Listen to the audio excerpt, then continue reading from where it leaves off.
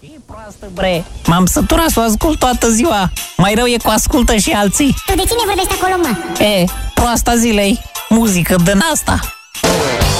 Bună dimineața, Mitică Portativ. Bine ai revenit în dimineața de weekend aici alături de noi.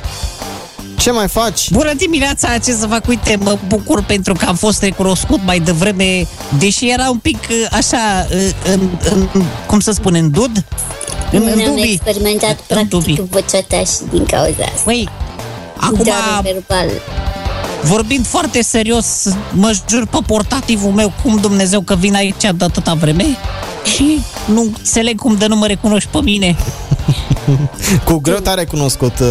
Nu știu, cred că aveai altă freză, de aceea.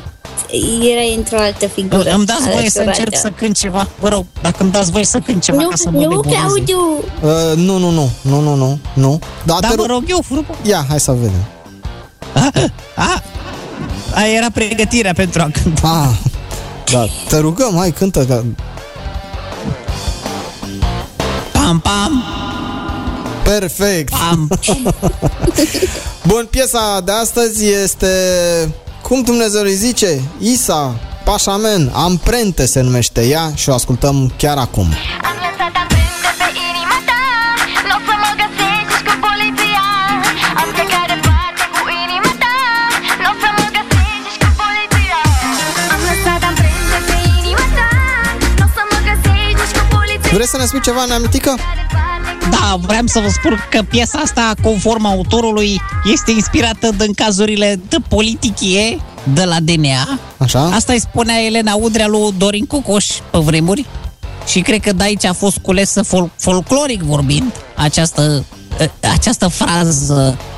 Deci nu o să o găsească nici cu poliția, mai poate fi interpretată și ca caz de infracțiune amoroasă, adică n-a plătit-o. După mine ce faci, mă urmărești, știi că nici cu sirene nu mă găsești. Cum se face că deodată tu mă iubești? Nici cu sire, da, stați că e de comentat aici, nici cu sire nu mă găsești. Neo l-ai pus de greșeală acolo, probabil că vrea să-l venereze pe bietul bărbat, tocmai ca să nu o bage la închisoare. Sire sau adică sile? Cu sire. Sile Cămătaru. Sire, nu, Sire Cămătaru intră mai târziu, o să-l vedeți și pe el acolo. Intră mai târziu în rol. Am înțeles. Da.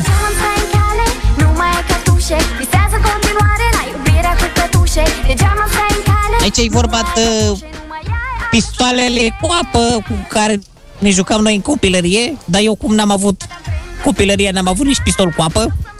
Aha. Și la cartușe se referă la ce a spus voi mai devreme cu bărbații aia care pot multe. Ăsta probabil că era din altă zodie și aia îl făcea de râs acum că nu mai are cartușe. Am înțeles. Da, deci... Da, aici...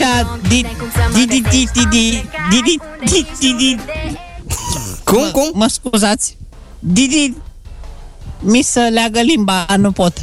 Ia mai puneți odată fraza. Didi. Ia să vedem.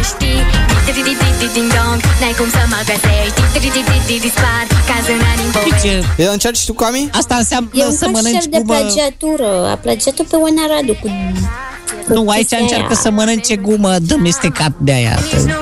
Face reclamă. Continuăm. Nu mai am pentru tine ce-am avut. Și dacă aș fi știut de când te-am cunoscut, aș fi purtat un scut. Am plecat în lume să o iau de la început. Da, clar, fata vrea cu protecție, adică cu gardă de corp. Data viitoare să se ducă cu taxul la întâlnire. Am înțeles. Și ultima strofă care aparține maestrului Pașaman. El vine cu textul pe care Neamitică ni-l deșifrează.